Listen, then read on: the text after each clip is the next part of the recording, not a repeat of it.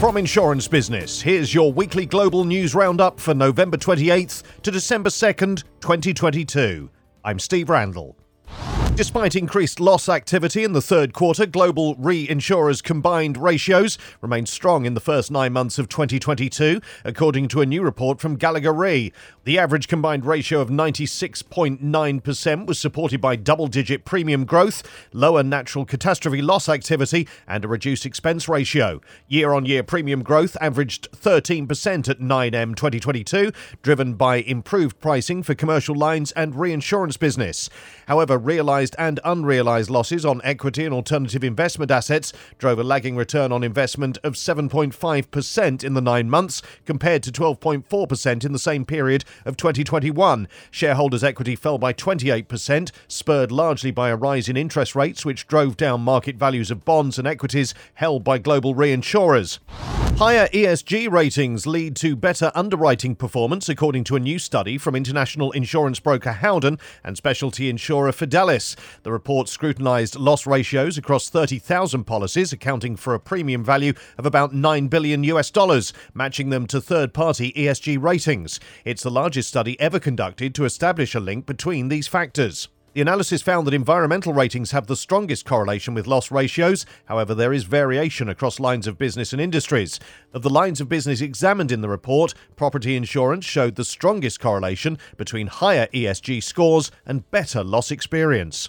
Global broker WTW has announced the launch of a new research program focused on the key drivers of geopolitical risk and what businesses can do to manage these threats. The program is coordinated by the WTW Research Network. In the wake of COVID-19, rapidly changing political, economic and social factors are challenging established international systems, the firm said. The research program will explore the changing relationship between the US and China and its impacts on the international supply chain, trade blocs and international institutions, as well as other important geopolitical issues. The program will also consider how grey zone aggression and cyber threats are becoming more commonly used strategies for achieving geopolitical objectives, as well as the political ramifications of climate change.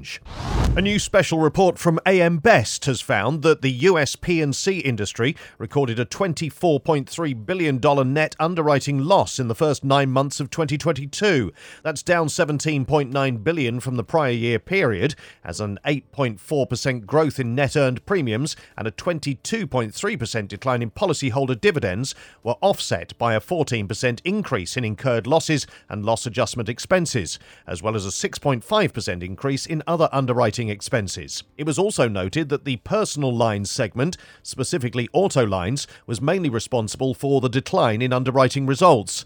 In September, AM Best revised its market segment outlook on the US personal auto insurance market from stable to negative. It cited a significant deterioration in carriers' results as of the second quarter, which was driven by continuing inflationary pressures and issues with rate adequacy. AM Best said that personal lines losses and Hurricane Ian's impact during the 9-month period caused the P&C industry's combined ratio to deteriorate to 102.8.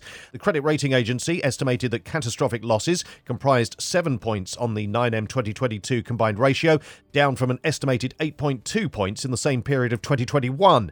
It was also found that the decline in pre-tax operating income was mitigated to 19.3% as a $10.8 billion cash and treasury distribution to Columbia Insurance Company earlier in the year boosted net investment income for the industry by 29.8%.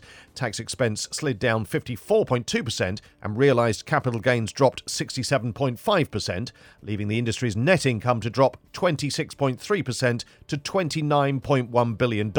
AM Best stated that the industry surplus declined 11% from the end of 2021 to $919.6 billion.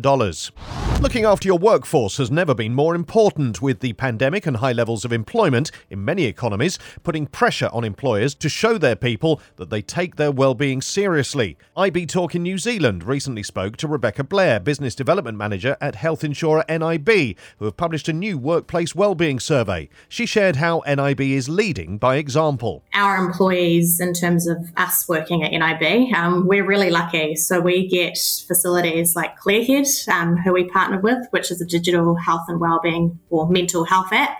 And they even go an extension further and fund psychologist appointments for us. So actually have one booked on Monday. So really, really lucky to be able to get access to that. We have a thing called Life at NIB, and that's all about flexible working. We get support in terms of ergonomic packages, really comprehensive benefits like funded life, income and health insurance to really relieve that pressure from a financial perspective, and also a meditation app. So yeah, we're really lucky, but I guess how we support businesses look after their employees as well is something that I'm really passionate about and an area that I work in every day. And I could sit here and talk about benefits of group health insurance, but it's actually the clinical approach that we take to health and wellbeing. A lot of health conditions that can end up chronic are completely preventable, but we have a range of health management programs that we provide to our members, which are really focused on intervening early. So an example is a member who came to us to get a pre-approval for a knee surgery. And our customer care consultant referred him into one of our wellness coaches and said, hey, I think we should put this member on our Healthy Joints program. And at the end of that, he actually didn't need to get knee surgery anymore. It really shows that I guess surgery should be the last option rather than the first. And that's just one example of how we can really, I guess, support our members and empower them to take a really proactive approach to themselves and their wellbeing. You can hear that interview in full and more from IB Talk on our usual podcast channels. News of a couple of acquisitions from around the insurance business regions. In Canada, Desjardins Group has entered into a definitive agreement with Guardian Capital Group Limited to buy Guardian's life insurance mutual fund and investment distribution networks for $750 million. The transaction will accelerate Desjardins' growth across Canada and will include the IDC WorldSource Insurance Network, one of the largest life insurance managing general agencies in Canada, WorldSource Financial Management, a mutual fund dealer, and WorldSource Securities, a full-service investment dealer. Combined, the three acquired companies serve more than 5,000 independent advisors in the Canadian insurance and financial advice markets. Desjardins has committed to maintaining the independence of advisors and intends to retain the management and employees of the three firms. It plans to run the three companies as standalone entities.